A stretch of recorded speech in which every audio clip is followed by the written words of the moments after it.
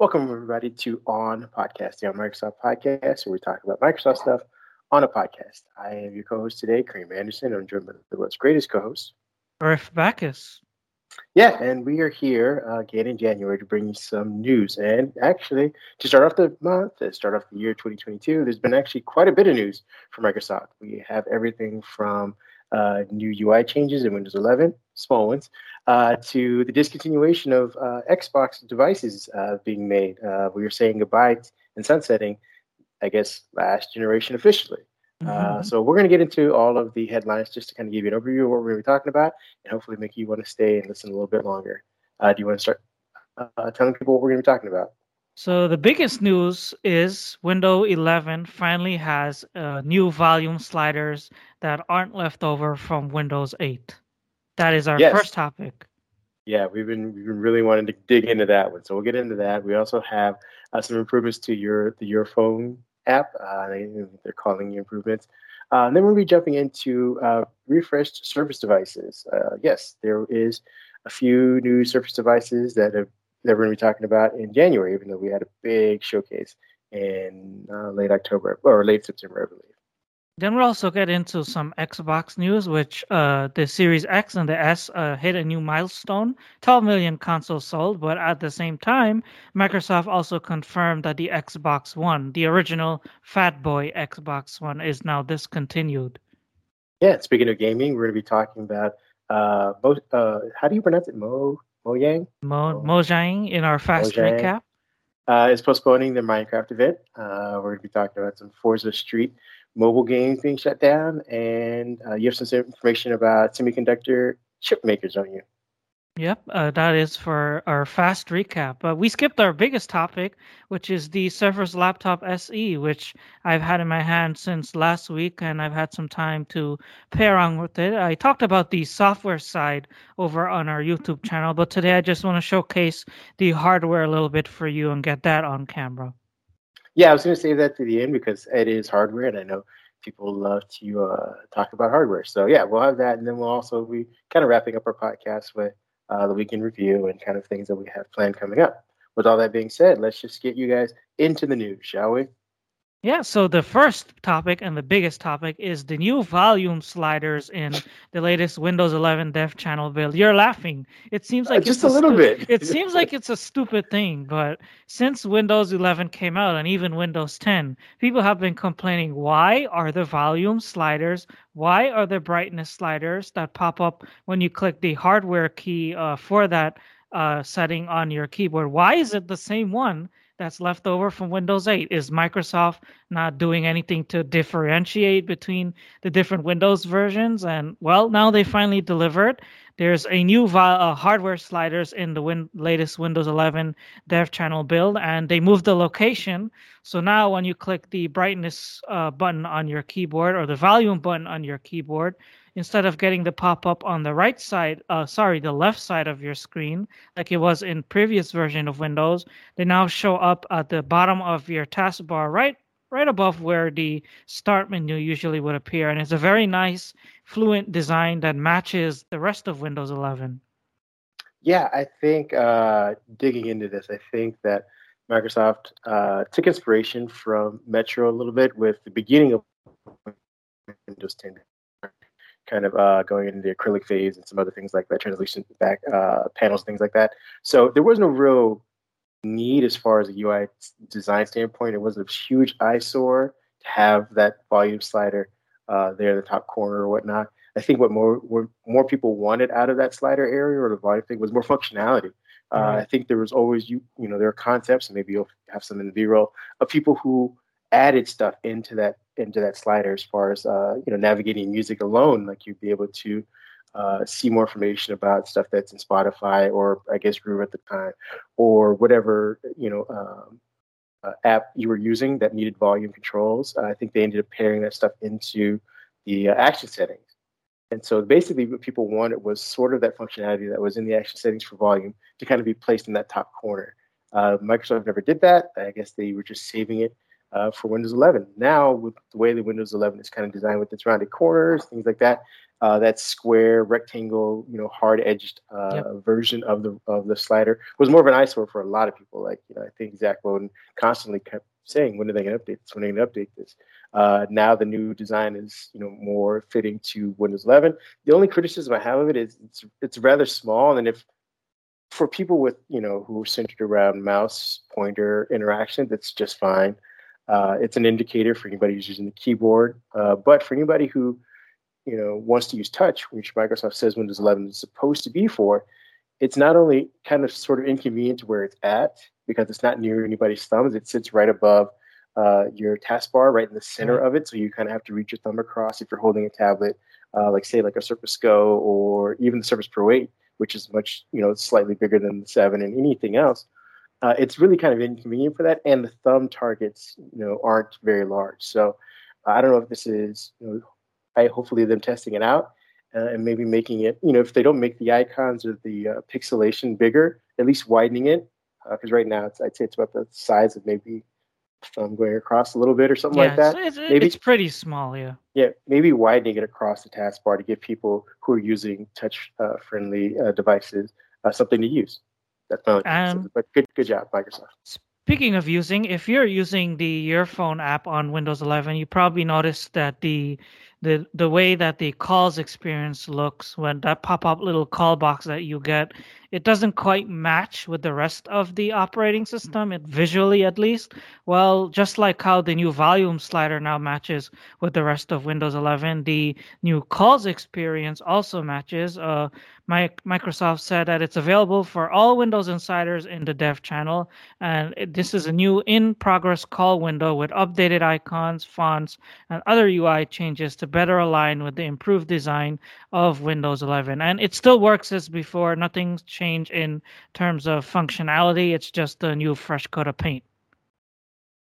Yeah, I mean, your phone is getting really good. I remember when it first started out, it was kind of, it fell behind, I guess, the third-party solutions. I believe Dell has one, Samsung has one as well. But now I think it's, heads and shoulders above both of those. I think it's head and shoulders above even what Chrome is building, or I mean, what Android is building into Chrome as well.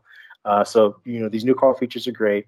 If Microsoft can just start tying more Android devices into the functionality as far as like apps, app mirroring and things like that, I think we'll have a solution. I don't know what Google plans to bring down the road. I know that they made some kind of announcement at CES about like fast pairing and some other things like that for with Windows devices, and I think they're going to kind of go about their own way of doing this, their own sort of solution that doesn't involve actually talking to Microsoft, which seems to be their MO. I don't know why, but for anybody who's using or in the Microsoft ecosystem, in the Windows ecosystem, I think your phone is a great addition. Especially, I mean, now I'm actually, just when I tried it out, I was trying out the text messaging portion of it, and my messages are coming in much quicker. I used to default to Android messages because they were basically a one-for-one. When I would send a message, receive a message in the Your Phone app, when I would send a message, it would take forever. You see the sending sign, sometimes it would just hang and things like that. Since this new update, I know that it's focused on the call experience, but it seems like they've tweaked some stuff in the messaging too. So for any of you who were hesitant or previous users and kind of dropped out for the same reasons I did, or were thinking about it, I would suggest trying it again to see see if it's working for you or if it'll work for you in the future. And now get us into these new refresh Surface devices. We have one here today well, not one of the ones that were announced, but we have a Surface device to talk about. But there were other Surface devices that Microsoft refreshed this past week. Yeah, Microsoft, and I think I get mentioned that Microsoft is going to start doing this. They are extending some of the life cycles of their devices, particularly with the Surface Go 3 and the Pro 8, by releasing some sort of January updates. It seems like maybe this will be going forward for at least the Pro device. Last January, we got the Surface 7 Plus, which became a commercial product, but it was basically introduced a different chipset. This time around, the Surface Pro 8 is getting LTE. At least that's what they're announcing. And the Surface Go 3, which kind of has had a fizzled kind of announcement since its release, is getting a matte black. I mean, it's not getting you any, better performance, but it's getting a matte black. And the Surface Go 4 is getting LTE. At least that's what they're announcing. And the Surface Go 3, which kind of has had a fizzled kind of announcement since its release, is getting a matte black. I mean, it's not getting you any more powerful of a processor, which most of us are hoping for, but we're at least getting a matte black to match the Surface Pro 8, if that's your kind of visual aesthetic. I know that MKBHD loves his matte black everything, so maybe he'll pick one of these up, and because he's already dropped the Surface, maybe the Surface Duo, maybe this will be his replacement for that. So yeah, those are our two updates. If you're thinking about prices, I know we always talk about these things and never give you guys prices, but I think the Wi-Fi, the black Surface Go 3 with the Intel i3 core processor, which is a Wi-Fi only model, will cost around $629.99. The version with LTE is about $100 more. So just keep that in mind if you're going to go shopping for a Go with LTE, which I would actually suggest, because if you don't like the Duo for whatever reason, this is, I think, a much better solution. I mean, it actually is a computer that you can take with you if you're going to go traveling, and I'm not saying you need to hop on a flight because maybe it's not safe, but if you're going to go hiking, if you're going to go to the beach, if you just want to get out of your house but still do some artwork or do some email triaging, or check out some reports, or just read some comics or whatever, and you want to get away from your house, the LTE option, I think, of this Go thing is pretty awesome.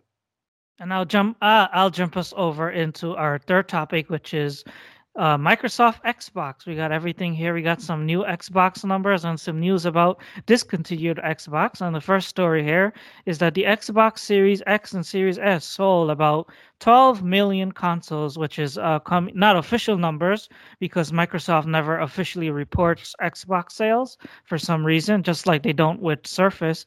But this is according to Nico Partners analyst Daniel Ahmad. He estimated that the next-gen consoles are about 12 million, which is based on Xbox, which is even higher than Xbox One and Xbox 360 lifetime sales. And Xbox head Phil Spencer, he said that demand for current gen consoles, as we've been seeing every week for like the last year or so, that the demand will still be high and the supply isn't necessarily there, but they're trying their best. I've seen the Series S in stock all over at Amazon for the past couple of weeks. Yeah, it's interesting. It's something I wrote about when I wrote about PC sales, which I don't think we have listed here, but I'll briefly cover it. PC sales on the year have risen. The fourth quarter was a little bit of a dip, and part of that, I think, analysts were kind of blaming Chrome books for that. Just people were kind of, I guess, either the education market in North America has gotten saturated by it, or people are just picking more powerful PCs. Whatever the reason was, there was a dip. But overall, I think the market has been up, showing, indicating that during the pandemic has kind of changed people's priorities. More people are having dual devices. You sometimes used to have a home that would have 4 or 5 people using a single device, maybe an all-in-one or very old laptop, but now everyone's kind of getting their own device. And I said all that to say this, is that Xbox has been telling us and PlayStation has been telling us there's been a chip shortage, and that production's been short, and that we got to get them when they can. You go to your Target or your GameStop and they have like 5 or 6, and that's it. But it doesn't seem to be slowing them down. If they're doing better than what the Xbox One did when it had full availability, no pandemic, and no chip shortage. So it's interesting to see how this is working out for them. And again, these are estimates. So it could be a million or so light, but it's still pretty good, especially for a console that has had only 2 exclusives in the last 2 years that it's been available. And both of them came out in the same year. You have Forza and you have Halo. There was a big talk about PlayStation coming out with all these exclusives right off the bat, and how it would blow everything out of the water. I've written about this as well. I think that the pandemic has actually helped Microsoft kind of slow the tide and kind of change people's thinking about exclusives, especially when you have something like Game Pass, allowing everyone who's staying at home to just play as many games as they want. Time between exclusives becomes, irrelevant. You don't waste time thinking like, oh, when did I get to the next exclusive? You're just like, what's the next game I want to play? So I said all that to say this, is that it seems that Microsoft is doing rather well with all things considered as far as Xbox is concerned. But they're still discontinuing their older Xbox One, which is what started it all. Which they should. Yeah, they already announced, I think it was in 2020, that they discontinued the Xbox One S and the Xbox One X, which were think last gen consoles at this point, but now they also confirmed to The Verge that to focus on production of current Xbox Series X and S, they have stopped production for all Xbox One consoles by the end of year 2020. That was from Cindy Walker, Senior Director of Xbox Console Product Marketing, in a statement to The Verge. So no more original Fat Boy Xbox Ones out there on store shelves, even though I still have mine on my table. I'm still using it. You could still keep using it just fine if you still have it. It doesn't mean that all of a sudden it will stop working. They even push. Unless you're in a submarine. Yeah, pretty much. But No, they pushed Game Pass and xCloud to it, yeah. so you're still getting next gen games on your original Xbox One through the cloud. So it's not like there's a reason to fully stop supporting it anytime soon. Yeah, no. Microsoft is, for better or for worse, supports things way beyond their lifespan anyway. So I think the idea is once they switched over to servers running on the Series X and S blades, there was no real reason to keep keep making the consoles for Xbox One. So, I mean, this has probably been a year or so in the making. We're just now getting the announcements for it. This, like you said, this will allow them to free up some of the production channels to start using the materials to make more Xbox Series X and S's for people in general. And the Xbox Series S, I believe, it's coming in relatively cheap. I don't know how much more cheaper it can come in under an old Xbox or refurbished Xbox One. Like, I think they're right around 50 or so bucks difference. So why not just go for the next generation? And speaking of next generation, Microsoft has a next generation education device that I want to show off for our fourth topic here. But I need to get situated for a bit. So while I do that, maybe you could talk about it for our lovely audience. Yes, we are going to be talking about the Surface Laptop SE, not the Surface Laptop Go, because that's where my mind went. I believe Microsoft came out, was it last year with the Surface Laptop Go, right around the end of 2020, with this device, which was supposed to be their education device, their low-end Surface Laptop device for education. But it seems like they have a more dedicated version, which the Surface Laptop Go was kind of a mix of, premium materials plus, inexpensive ones, even though it was still a relatively expensive device. The Surface Laptop SE is mostly, I believe, if not, and I believe Eric will kind of correct us on this, is mostly all plastic. So they went full scale, full bore with the cheaper or more inexpensive materials, and they're putting a new version of Windows on it, of course, because everything needs to have a version of Windows. I still think the Windows 10S or Windows 10S, which should now be just called Windows 11S, was a good operating system to kind of put on these devices to lock it down. They just need to make a few tweaks here and there to compete with Chromebooks, but it looks like they're going to be putting a different version of Windows that isn't Windows 11 or 10S, or which should be 11S. It's now Windows 11 SE, and I believe you're going to get a chance to review that as well. But I think you kind of are just reviewing it from the person who's getting the device and kind of testing it out and see what the limitations are as far as Windows 11 SE is concerned. As far as the device is concerned, connectivity, can it power multiple monitors? Which I'm not sure if it needs to because it's a student device. The weight of it, if kids are going to be carrying this in their backpack or putting this on a desk at home, because I think, that's probably their intended purpose. We're going to get into all of that, which I think once your setup is complete, I can stop rambling. I don't know whatever. I'm back. Oh. Do you hear me fine? He's back. Okay, yeah, we hear you. All right. I think you should turn off your video so that way we can get this full screen. You got it. Yep. Temporarily, of course. Goodbye, everybody. There we go. So now in the recording, it should be full screen so you can just see the Surface Laptop. Kareem, you could still see it, right? I can see it just fine. All right. So here we go. So this is the Surface Laptop SE from Microsoft. This is a education oriented device. It's not meant for people like you and me or who are end consumers to purchase through the Microsoft Store. If you really want one of these, You could buy it, but you would have to buy it through Microsoft's partners. There's a bunch of them. There's CDN and there's also Connection. I got mine through Connection, and it's all plastic. One of the first all plastic Surface devices.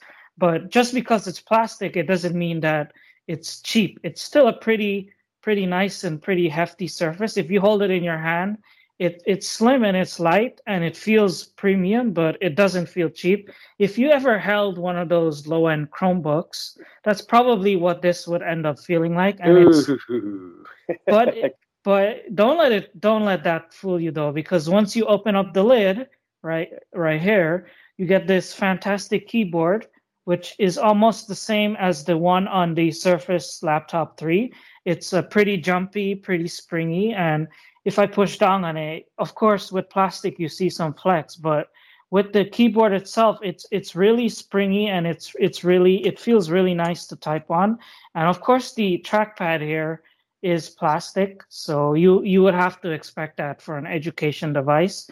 But the keyboard itself is nice, and the trackpad is plastic. But the parts of the Surface that we usually would take a beating in an education situation, like the trackpad, like the palm rest here, this is very strong. You see, if I'm trying to bend it or press on it, it doesn't bend. Same thing here with the screen. You see there's not much flex to it. So the parts of the laptop that would take a beating through students, they're very well. And one thing I do want to note is that if you turn over the laptop and you look at the back here, you see these are Torx screws. So if this were to break, the IT person in school, they could unscrew these screws right here, and you would pry open the device here from the top in the corner.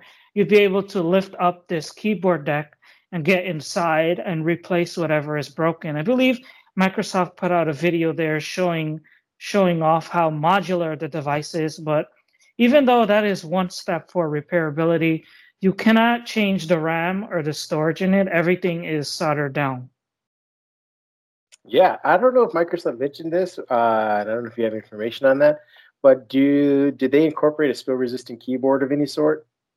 I don't think it is spill resistant. If you throw water on it, it will still mess it up. But what they did talk about is the fact that you would be able to change the keyboard more easily. So instead of like if it breaks or if something spills on it, you would just lift up screw out the screws from the back, lift out the keyboard, and put a new one in. You could buy the spare parts from Microsoft. That's pretty cool. Yep.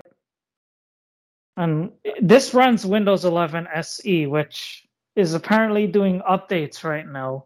So this is gotta love when Windows does its thing, right? It's powered by Windows 11 SE and a Celeron processor, which is one of those low-end processors. So I have the higher-end model here, which has 8 gigabytes of RAM and 128 gigabytes of storage. But my editor-in-chief, Kip, he has the one that has 4 gigabytes of RAM and I think 64 gigabytes of storage. So he has the lower end model and I have the higher end one. And his one is a dual core processor and my one is the quad core processor. So this one is a little better performing versus what you would get over the base model. But this one is also slightly more expensive by $200 or $300 or so. Yeah, I was going to ask you. I don't know if people were wondering about this, but is that a matte screen or glass? It is a matte screen, but it is still very reflective compared to your glass screens that you have on the Surface laptops or the Surface Pros. Yeah, no, I was just saying that's something of note because we get everything's always been pin first, so I didn't know with a matte screen, are they incorporating pin or is this just a non-touch matte display? See, if I'm touching it, the mouse doesn't move. It's just the regular TN panel, no non-touch. And when I posted my photos on Twitter, everyone wanted to know if this is a capacitive button that does something. Well, it doesn't do anything. It's just a Microsoft logo. Kind of remind people what they're using if the update screen doesn't remind them. But tell you the truth, if I were in school and I was handed this thing, I would be proud to use it. It doesn't look cheap at all, and it looks very premium while you're using it, and it feels very nice while you're using it. And you said the keyboard is like a Surface Laptop 3, or Tough, is it more like this or the Surface Book? Because I know the Surface Book had a raise. Surface Laptop 3, where the keys are springy. The key travel and the way the keys feel when you press them down, it is exactly the same as the Surface Laptop 3. No difference. And do you get any speed or latency issues with the trackpad, since it's plastic and not the glass that's normally used? Coming from using the Laptop Studio, which has one of the best trackpads on any laptop in 2022, I would say it's very annoying for me to have to go back to using a small hunk of plastic. But for education users, it's probably not going to be a very big issue. Okay, and I mean speakers and stuff like that. Speakers are inside on the bottom here.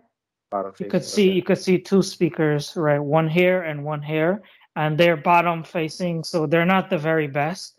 But for students, which is what this device is for, it should be okay. I mean, I listened to YouTube on it, and I heard my how-to tutorials and my videos just fine, including the podcast. I watched the podcast on this last week, and everything, we sounded beautiful. Oh, I'd love to hear that. How about the connectivity? What kind of ports are we talking about for this thing? So right here, we have traditional USB-A. Are you seeing it? Yeah, you should be seeing it. You have USB-A, and then you have USB-C. And this USB-C port can also do charging. And the USB-A port, it's a USB-A port. But note that this thing here is a barrel charger, not your traditional Surface Connect port. So you'll end up having to connect a barrel charger in the instances where you don't have access to USB-C.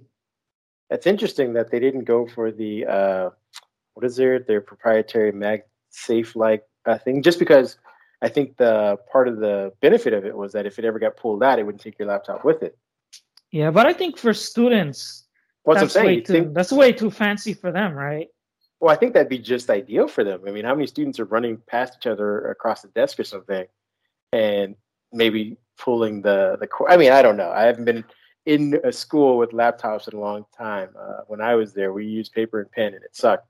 But for anybody in classrooms where they have charging cables and things like that, if you were to run past the desk, wouldn't you hope that it would just pull out the cable and leave the laptop? That's true. I should have bought the charger down with me, but I forget things, and that's one thing I forgot. But if you ever seen a Chromebook charger for those cheap Chromebooks, that's pretty much what it looks like. It's not nothing fancy.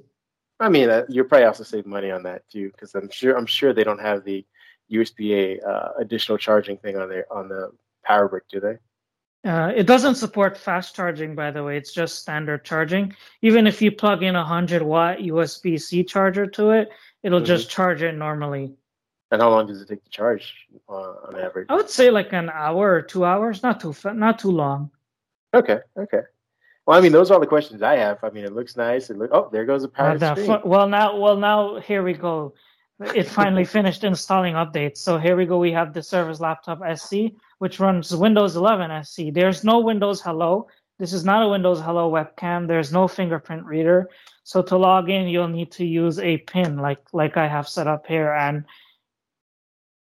it's slow. It's not going to be the fastest thing out there when you start it up from fresh for the first time. But once you get going with it, and it's been a while, it's pretty fast, especially because on Windows 11 SE, the apps you install on the device, they need to be configured by an IT admin through Microsoft Intune, because it's intended for use in education audiences, right? So if you try and install an app on your own, like Google Chrome, or even if you have a MSIX file for an app like, say, Sketchbook, it won't work because you're locked out of it thanks to the Intune thing that Microsoft is using here.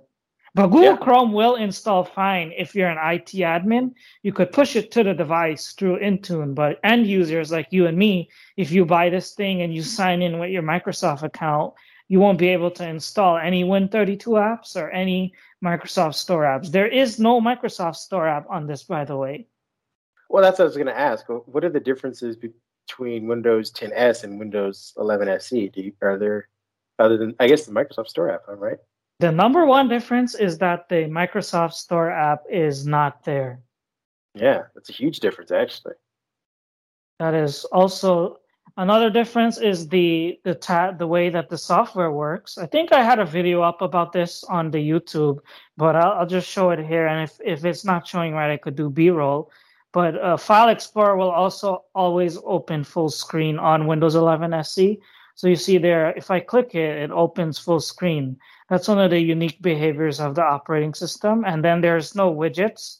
You see here, it's not on the taskbar. And if I go into settings and I look for it, it also won't show up in the settings either. So they completely remove the widgets from it. Ooh, and the full screen app opening, that reminds me of the old touchscreen version of Windows 10 and Windows 10s, Windows 10.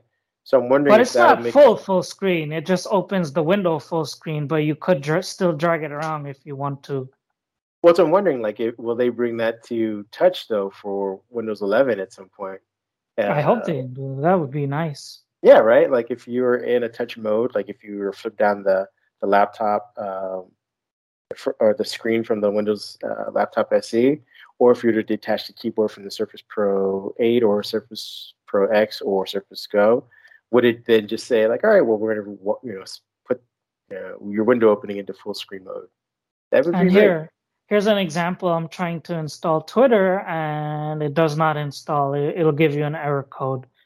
It's blocked by Intune and it's blocked by AppGuard. Then also here Chrome. If I try and install a Win32 app, it says it won't run on your PC. You need to contact your support person for more information. That's again showing I'm not lying here about the limits in Windows 11 SE. So, I mean, but theoretically speaking, your IT person could load those up just through Intune, though, right? Yeah, they could load it up, but not every single app that exists in the face of this planet. There's only there's 6 categories of apps that could be loaded through Intune to the Microsoft through Intune to these devices, and they need to be pre-approved by Microsoft. Okay, I mean that makes sense. So yeah, I mean I think it'll serve just as it's intended to, a lockdown version of an operating system. I mean, it's the unfortunate part is that it still needs Intune management, so to speak, and I think I think that's where Microsoft needs to do a lot more work to help out schools. Because some schools may or may not have a dedicated person. They may have a part-time person, someone who needs to flip these devices and flip app permissions and management on the fly, and maybe they necessarily need to take a class on how Intune works. So if Microsoft can start working on the Intune version of that, I think they'll be able to kind of keep up with Chrome OS, which I think that's its big saving grace. Aside from the Chrome, Google Education Platform, which I think is probably second to none. Their permissions and management of the operating system is probably its biggest seller.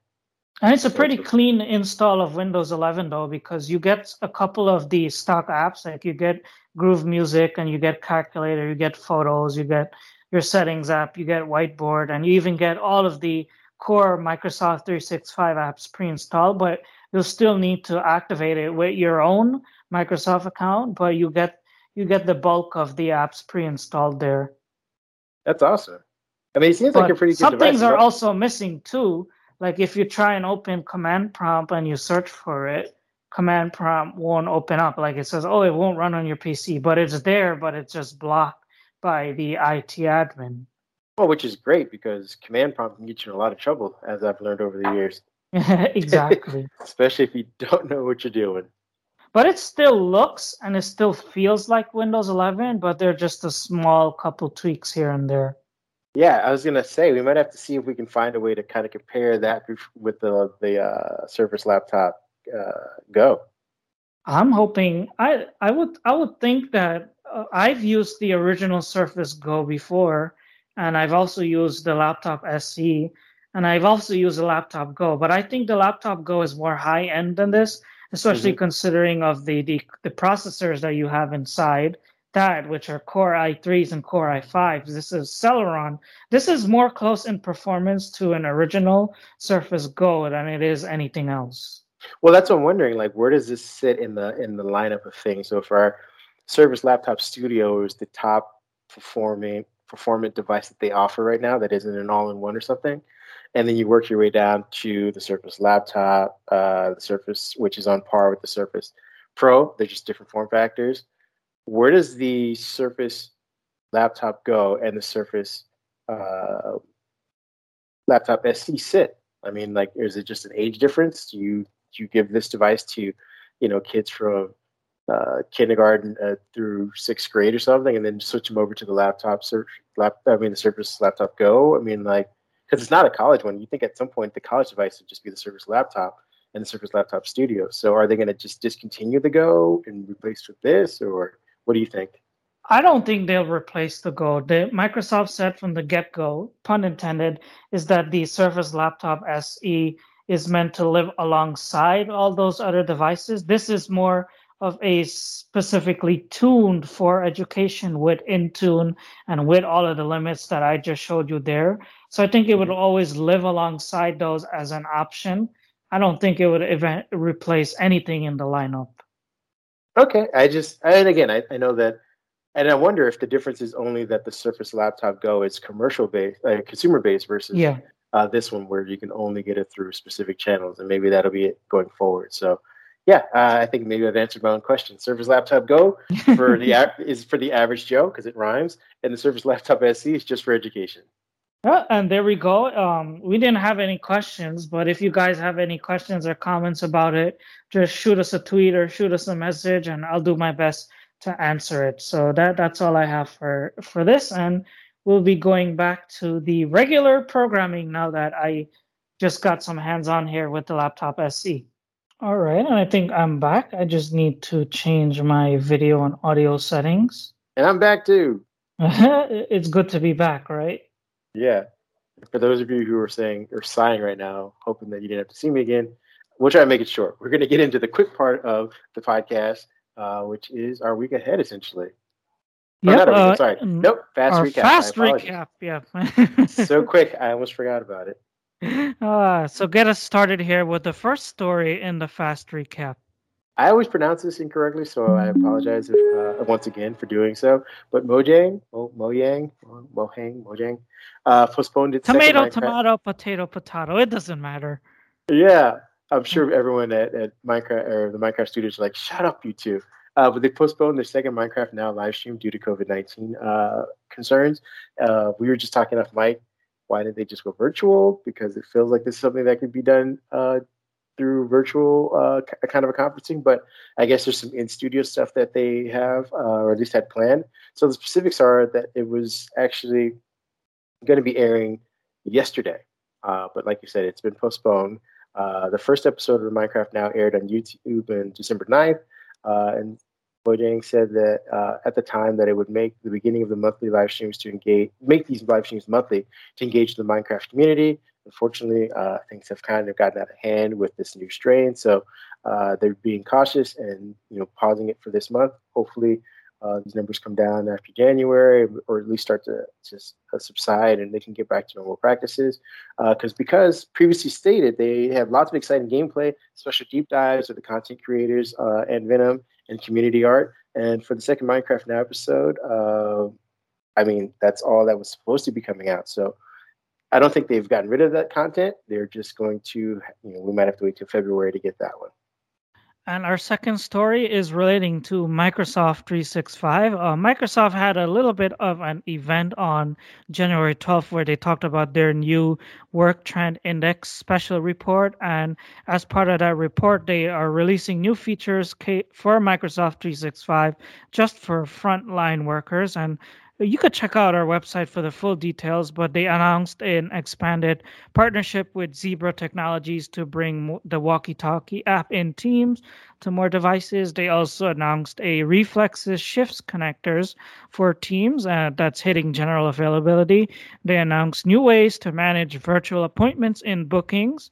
They also announced that the approvals in Power Apps and changes to find misplaced devices for IT admins who use Microsoft Endpoint Manager. And they also announced some new modules for Viva Learning and Viva Connection. So that's just the gulp of the news there in a minute or less for Microsoft 365 and for frontline workers. Yeah, so keep an eye on that. We're shifting over to Microsoft, once again proving that they know nothing about mobile. Microsoft is shutting down yet another mobile game. It's Microsoft Forza Street Mobile. I mean, admittedly, it's a bad game, so maybe this is for the best. Apparently, it's one of the worst games they ever made. Yeah, our gaming guru Laurent was talking about how bad it was, and it was chock full of kind of those what are they called? Freemium kind of Free to play, models. but pay to play model. Yeah. Yeah, it was chock full of that kind of stuff to kind of go after people's extra dollars.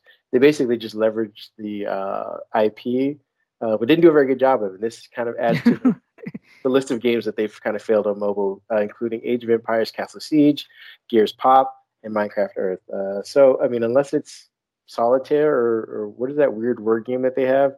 Microsoft is Wordament. Yeah, Wordament, which is I think is excellent. They should update that.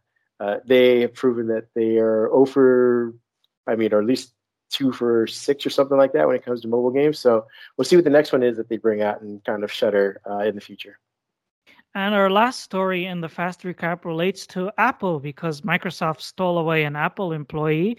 They hired Mike Filippo. I apologize if I get saying the name wrong, if you're listening, Mike. But he used to work at Apple, and he was there for 5 years, and he also worked at Intel and at ARM, and he will be at Microsoft in his new position. He will work on a SoC chip for Azure servers. So that's good. It seems like Windows 10 on Windows 11 on ARM could be getting a boost. Yeah, I mean, again, we're talking about Azure here, so we'll see if any of that bleeds over to the actual stuff we like. But remember, the Microsoft Pluton chip, they insisted that it was first for, I think they also said it's something, a technology that they used in their Azure servers. But as we talked about last week, it also made its way over to laptops from AMD. So there's a chance here that even though the bigger picture is Azure, it could eventually boil down to consumers too. Yes, I love your optimism. I'm keeping my fingers crossed for the same thing. But I just want to make sure that everyone doesn't kind of run out and start, screaming at the high heavens that, oh, we're going to get our own version of the M1 chip. This is strictly for servers at the moment. Like you said, maybe it'll trickle down into actual devices that we all use every day. But we're just letting you know that Apple lost one, Microsoft got one. And I think that said, we got through our fast recap, which means it's time for a week ahead. Yeah, from our week ahead, we'll be talking about the fallout of Microsoft agreeing to third-party reviews on its harassment discrimination policies. I wrote a piece about it earlier today, where Microsoft has essentially approved a third-party audit of their own sexual harassment and gender discrimination policies and practices. What this actually means is that this company will just say, "Hey, you're doing a good job," or "You need to change these few things." But what is more important is that this information will eventually become public. So if Microsoft is doing a bad job, ideally, this is what should be coming out saying Microsoft has failed in these areas, but needs to improve. Satya Nadella is behind this. He had been part of the statement agreeing that he wants to learn from this. He didn't say anything about transparency, but he does say that he wants the company to learn from it. And this has been kind of an ongoing thing. I believe in 2018, Microsoft was hit by several discrimination lawsuits and a company-wide email that listed a bunch of ones that weren't actually taken to court or investigated. Add on the fact that Bill Gates has recently been in the news for sexual harassment as well, and while he was a board member, but not necessarily working with the company every day. What this also means is that they won't be investigating that, relitigating that or reinvestigating that, but they will see if the way that they conducted their investigation was on the par.